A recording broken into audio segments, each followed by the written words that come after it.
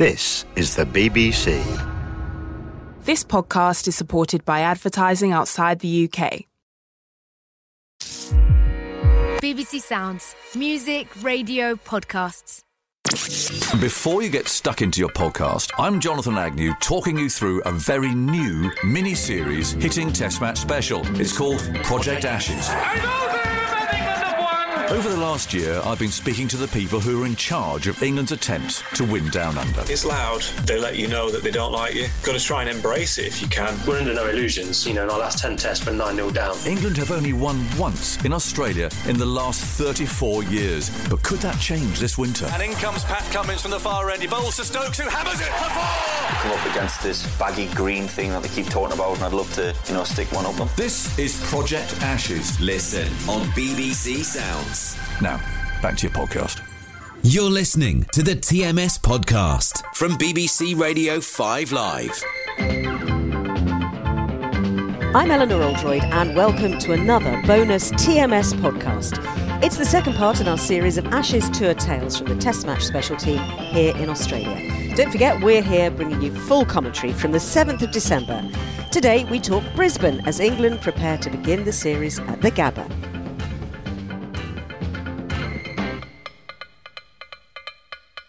Well, welcome to Australia. The sun is out, the sea is lapping gently on the shore, the seagulls are flying around, we're sitting in the shade, of course, and we're all extremely excited about the cricket getting started in Brisbane. And with us here, correspondent Jonathan Agnew, who is here on his 9th Ashes tour, Stephen Finn, who's been involved in 3 Ashes trips, including the last time England won here 10 years ago, TMS commentator Simon Mann, and to add historical and statistical background, Andy Zaltzman. Right, let's talk about Queensland first of all. Let's talk about Brisbane. Let's talk about waking up in the morning, going down to breakfast in your hotel, the excitement of a day at the Gabba, and picking up the local newspaper, Agger's, the notorious Courier Mail. What's it like? I mean, their media can be particularly rough in Queensland. Well, it can. I mean, it just feels finally as if the day's arrived, because under normal circumstances, of course, the tour have been going for perhaps a month beforehand, starting off fairly quietly, a warm-up game in Perth, and then maybe 3 first-class matches, and of course it generally gaining momentum as you go, usually Perth, South Australia, and then that game in Hobart, usually against someone like Australia A, is obviously a very important game, and lots of potential places up for grabs perhaps, or whatever it might be. So it's the whole general build-up is that steady progression towards the first day, and that first morning down there in the breakfast room in the hotel. Inevitably, there would normally be England fans packed in there, ready to go. They'd been up, we're jet lagged, probably been up all night. Some of them and landed the night before, and they're ready to go. And then it's just that sort of culmination of the weeks of preparation, all building up to finally it getting underway. I think it's that sense of it's a clean slate as well. It's 0-0, that real build-up to the first day, the first test. What's going to happen? And then, of course, it all goes horribly wrong. Often the case anyway. It's been the case for England. But it is that, isn't it? What is going to happen? How is the Ashes going to turn out? Is it going to be different this time for England? And think back to 2010-11, there was a sense it could be different this time. And as it turned out, it was. What was it like arriving in Brisbane for that first test in 10-11, Vinny? Was there a feeling? Did you have that feeling as well? Because, the Australians will do everything to believe that the Gabba is this extraordinary place, the Gabbatoire. Yeah, they take great pride in calling it that and making your life uncomfortable. I think Queenslanders in general enjoy making it hostile when you come into Brisbane, and you get that from the moment you get off the plane, and the cameras are in your face when you step off the plane in Brisbane. There's guys there accosting you, usually the big players. So I was just hiding at the back thinking, why are they shoving cameras in Kevin Peterson's face here? And he's walking through the airport saying, get out my face, get out my face. And it's just that hostility as soon as you get to Brisbane, and that goes all the way to your journey to the ground. You get guys like in cork hats banging on the team bus because they get there so early because they want to see the English team arrive and be there for when you get to the ground. And yeah, I remember quite vividly on some of those mornings where you're rolling up to the ground, especially day one, and the bus can't get through.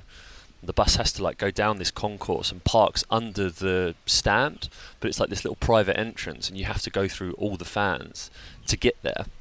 I remember vividly, like the first morning, the bus got stuck, and all of a sudden they're like banging on the window, banging on, "Welcome to the Gabba, boys!" And you're all sat in there on the bus, like knowing that you're playing a game in a couple of hours, just being like, "Yeah, thanks a lot, guys." So they would take great pleasure and great pride in that first Test match being a hostile environment, and they're very good at it. Yeah, and that hostile environment was, I mentioned the Courier Mail, Jonathan. Just tell us about that. I mean, because they particularly had it in for Stuart Broad. They cancelled him, really. I mean, there was a team photograph up there. I remember they put on the back page, and he was just like a sort of silhouetted out. So it was obviously Stuart Broad's shape. And they just refused to mention him. They called. They listed the likely team and another fast bowler. Which it was 27-year-old medium pace bowler. That's they what they called refused to use the word Broad. Yeah. And there were T-shirts going around. Stuart Broad's bloke. People will be wearing that all around. I felt very sorry for. Apparently, he's still got a coffee cup. He's got a coffee cup which says Stuart Broad is a really bloke, which he says he gets out just at the point for games when Australia are doing badly. Yeah, and he used that as motivation. He took 5 for in that Test match, and I remember he had a copy of that newspaper in his place, and he was like, if I take wickets here or I have a good day and I have to do the press, I'm taking this newspaper. And it was a picture of, it was that picture of just like he who must not be named, like he's Lord Voldemort, there on the front. And he walked into the press conference with it under his arm. Yeah, he came out and there it was. He sort of opened it up and started reading it. But then afterwards, they had to own him again after that, didn't they? Because he got 5 for. Yeah. And I think even the most grudging Australian realised that after all that build-up, and everything, actually, he's come out and got 5 wickets. So and remind us why they had it in for him. Well, it was because of what happened at Trent Bridge, where the Australians still insist that he nicked it to slip, but of course he didn't. He feathered it through to the keeper, who knocked it to slip, who took the catch. So it looked as though he thick-edged it to slip. He stood there, didn't walk, and it was given not out, and he got away with it. And that really riled the Australians, which I find extraordinary, really, when you think of how few Australians have walked over the years. And Broad was just saying, I did thin edge it. Everyone saw he thin edged it, actually, when they saw the replay, thin edged it through to the keeper. But no self-respecting batter would have walked for that, would they? No Australian would have walked for that. Not in that game situation either. And also, it was in the early forays of the DRS system, so people weren't used to standing, or you didn't just stand and wait for the umpire to make a decision, whereas now very, very few people would walk in that situation. I think they'd just wait for the umpire to make a decision. What actually happened was that he knew he'd nicked it. He was waiting for the umpire to give him out and then to walk off, but of course the umpire didn't give him out and therefore he was stuck. And they had no reviews left. Exactly. And anyway, the Australians have never forgotten it, strangely enough. I've got an article here actually from Christopher Dorr, who was the Courier Mail's editor, and he talked about the sort of the build-up to that sort of cancelling of Stuart Broad, and he said, our initial swipe at the brackets friendless Kevin Pietersen, as the English and South Africans arrived in Brisbane, was a dress rehearsal to test the mood of the tourists for our assault on the real villain. He said, we had a thought about going after Joe Root, but he seemed unworthy, and Ian Bell, but truthfully, despite his impressive figures in recent years, most of us can't take him seriously. He'll always be Shane Warne's bunny. So it had to be Stuart Broad they went after that incident at Trent Bridge. But Stuart's 6 for 81. He won back their respect. In that. They chose the wrong target by the sound of it for that one. It was very interesting. I mean, I think the first time that I went to the Gabba, I guess 4 years ago, I thought, wow, it's so exciting to be inside a big Australian Test ground for the first time. There was that. But then you look around and it's actually quite an underwhelming stadium. It's a horrible ground. Thank you for saying that. I don't want to get cancelled by the Australians. But it is. I mean, it's a soulless bowl, which is just exactly identical all the way around. I mean, there's mustard and yellow seats, and there is not a single feature you can't see beyond it. So from a commentator's perspective, even though you usually sit right at the very top, you can hardly see anything outside. And it's not like a ground with different stands or anything. It's just a bowl. And it's a huge contrast to what it used to be. It used to be actually a really lovely cricket ground, although it did have a dog track that ran around it as well. So they ran dogs around dog racing. But you used to be able to walk around it. And the stands were separate, and there was a really lovely area just to the right of where we would sit by the pavilion, called the Queensland Cricketers Club, and people sit on the grass under parasols, drinking a beer or two or something like that. And it was a much more relaxed atmosphere to it, actually. But now it's a cauldron. I mean, even Melbourne, the MCG, has got more features to it than than the Gabba, which is just this vast bowl of noise. And I'm sure the atmosphere when you're in it must be incredible when it's full. It just echo round. But anyone who's been, for instance, to the Cake Tin at Wellington, this is like a bigger version of that.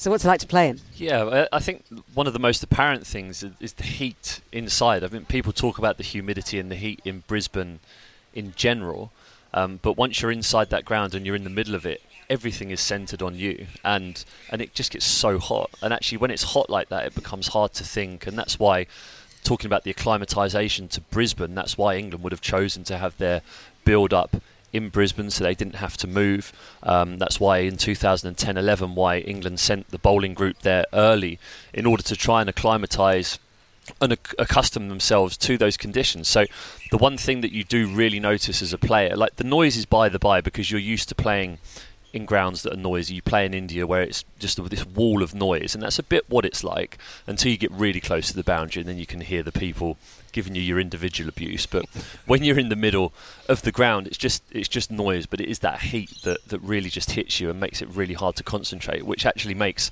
some of the guys' performances there over the years, that innings that Cook, Trott and Strauss all scored, the big runs, it makes that feat even more impressive just for the whole situation. So Andy, remind us of some of the stats around the Gabba as a ground as far as England are concerned, because it's not always been a picture of failure, has it? As Finney's just said.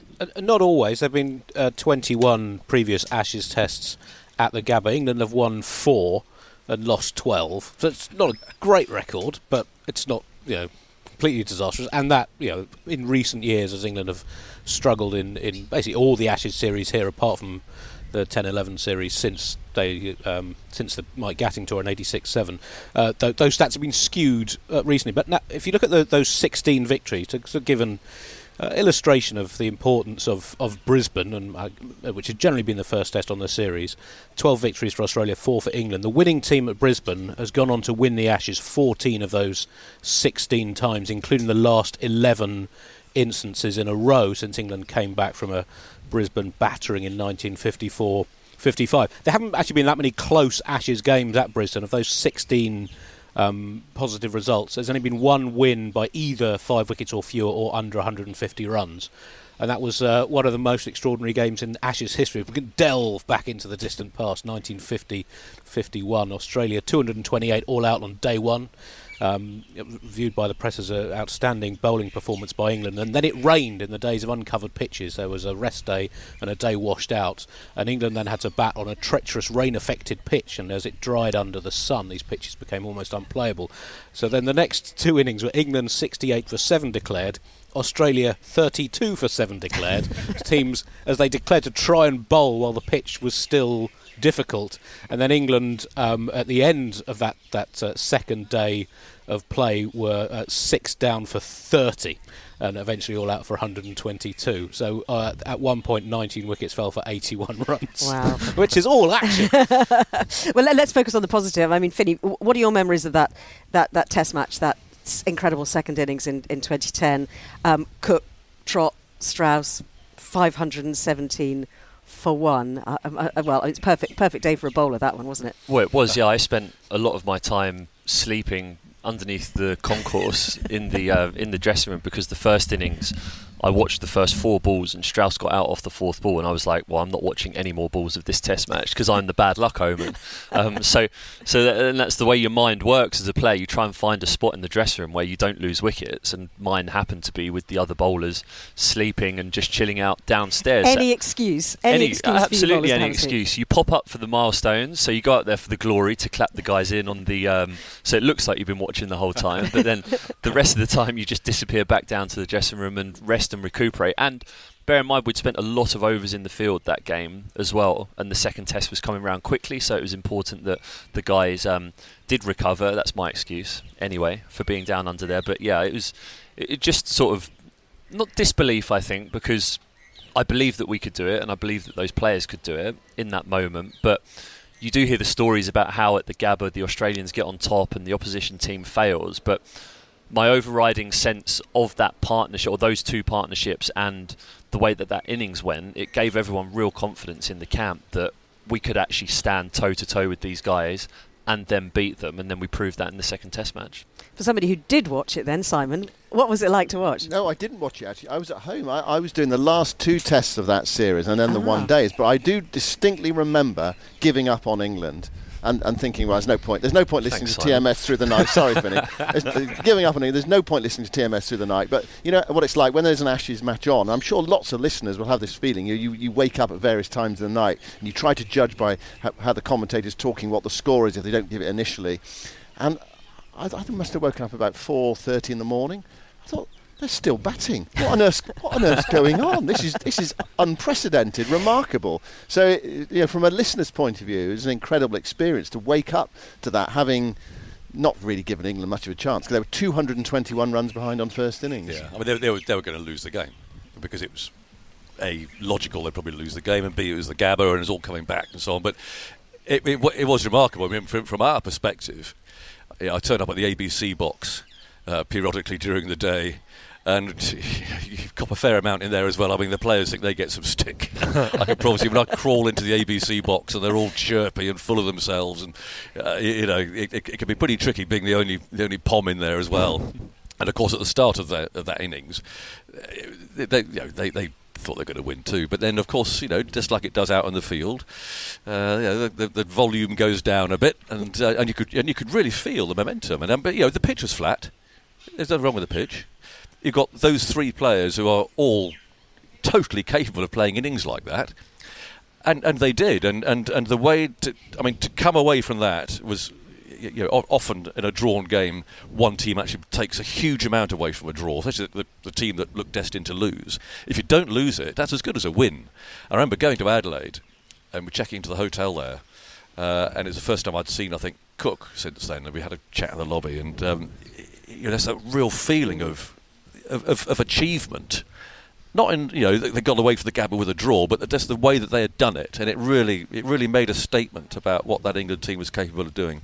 I mean, other than that game, since England had a fine win there in 86-7 with Ian Botham's final Test century, the headline individual performance. In 1990-91, England took a 42-run first innings lead and still managed to lose by 10 wickets. So it's been a pretty painful ground in various different ways. But that said, Australia is on a one-match losing streak at Brisbane, which might not sound like a lot, but they hadn't lost in their previous 31 tests at the ground between 1989 and their loss to India at the start of this year. So perhaps some of that... third 11, wasn't it? well, and that's we talked about before, that India did pretty much everything you're not supposed to do to win in Australia, and still won, including winning the final test of that series at the Gabba. And that's an interesting point as well, Finney, isn't it? The fact that it's the famous Tim Payne sledge to, was it Rishabh Pant saying, "Can't wait to get you to the Gabba, mate," and then they lost. Will that play on their minds at all? The members of the team who played in that Test match? I think there'll be some uneasy people in general in this game. Cricketers, as just creatures of habit, we don't like feeling or being underprepared, and there's going to be a lot of guys who are going to go into this Test match feeling rusty, not up to speed, not up to Test match, not battle hardened by the warm-up games or any sort of competition. So I think players on both teams are going to be uneasy going into this first game, but also the mental scars that loss against India may still have on the Australian team, I think could certainly play into it, and England are going to have to use that to their advantage going into this first Test match, I feel, in order to try and take advantage of that. We should also remember as well, Simon, you talk about the fine margins in sport, don't you? The things way that games, series can go one way or another. And I mean, James Vince 4 years ago at the Gabba could have made it very different for England. Yeah, brilliantly run out by Nathan Lyon. It was just a fraction of a inch or whatever, and a wonderful piece of fielding. Who knows, he could have gone on and got a big 100. Mind you, David Malan got a big 100 in Perth and didn't kick on. His Test career stalled, but he's back. So, even if he got 100, it's no guarantee that he would have gone on to have a really successful career. But England had an opportunity in that match, it felt, batting first, and at one stage they got about 300, and Australia were 200 for 7 and recovered, and it felt like England were on top. They've done quite well at some parts of sort of Gabba Test matches. In 2013 they did well as well. Australia were 130 for 6, and everyone's thinking, oh, here we go again, England on top. They're going to go on and win the series because they just come off the back of beating them in England. But then someone called Mitchell Johnson got involved. He had a pretty handy time of it. Well, it was extraordinary, wasn't it? So what are our other Gabba highlights, Simon? What about you? Well, my first Test match at the Gabba was 94-5, and I distinctly remember that first ball from Phil de Freitas, which we've talked about a little bit, short outside the off stump, cracked away by Slater, 4 runs. It just felt, all right, remember that build-up we talked about at the start, and then also it's 0-0, then it all dissipates. But I remember on the final day, Glenn McGrath played in that Test match, and it was his 8th Test, and he'd done sort of okay-ish. He'd taken his wickets at 38 so far. There was no sort of real indication that he was going to be, one of the greats of all time. He's obviously a very promising bowler. He was out for naught. He didn't take a wicket in the match. And I remember it was sort of the early days of the Barmy Army, and I was talking about the redevelopment of the ground. There was a little hill, and the England fans were there, and they were chanting to Glenn McGrath, "You're the worst bowler in the world." Not a word of a lie, you're the worst bowler in the world.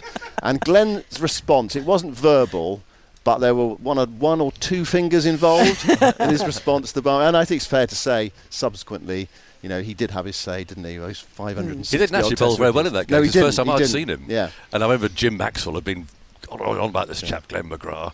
And I thought, okay, he's got a bit to go yet, but he certainly made up for it. 0 for 101 in the match, and a duck as well in his only innings. Yes, well, I think occasionally, you can be proved wrong, and the Barmy Army conclusively were on that occasion. Finney, do you have? I mean, you clearly have some good memories of the Gabba, but you must have some pretty tough memories as well. Yeah, I mean, I'm lucky. The only Test match that I've played at the Gabba, I took 6 for, although it was 6 for plenty, it still took 6 wickets.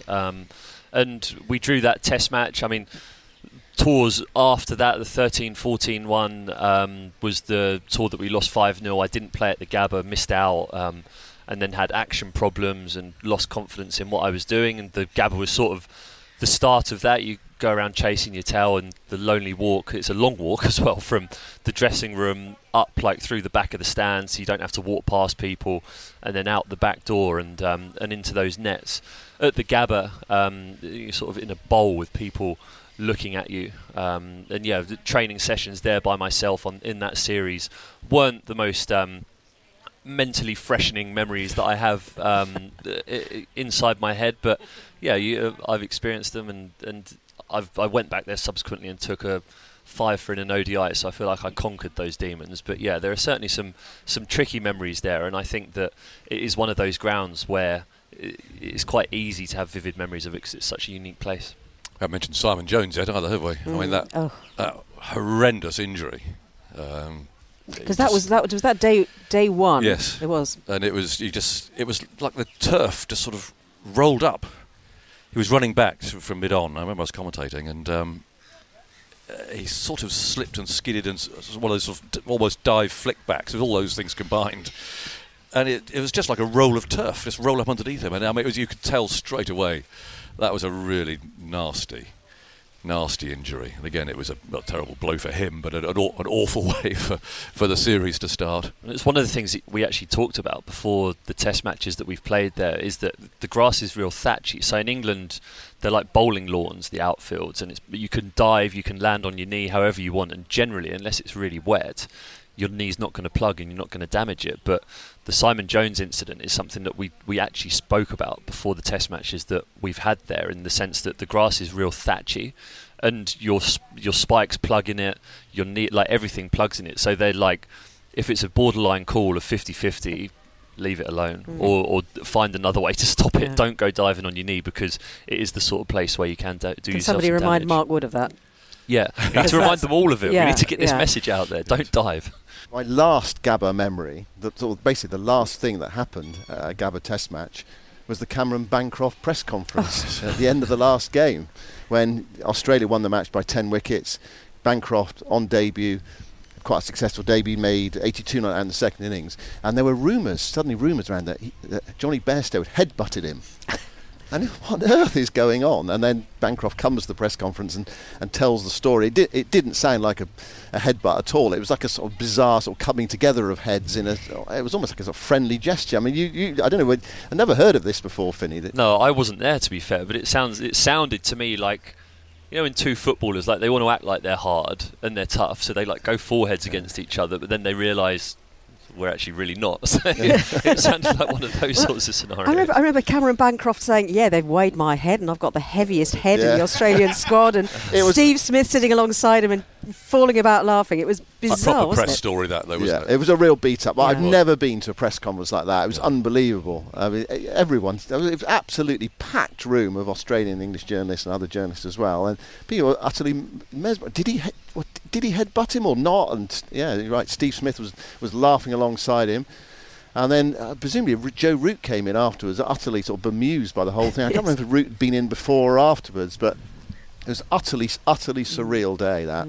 It really was. But the bottom line was Australia crashed England by 10 wickets, and that's often what happens at the Gabba. It's such an important game. Absolutely. Just a few months later, Smith and Bancroft were sitting having a press conference in Cape Town in rather different circumstances. Jonathan, I feel like we should finish on a kind of a light note on one of the most famous Queensland stories, if it's not a Brisbane story, and that's David Gower and the Tiger Moth. Well, of course, yes, it wasn't the Gabba, but it was on the Gold Coast, where England, of course, have been warming up for this. A place called Carrara, and they were playing a first-class match.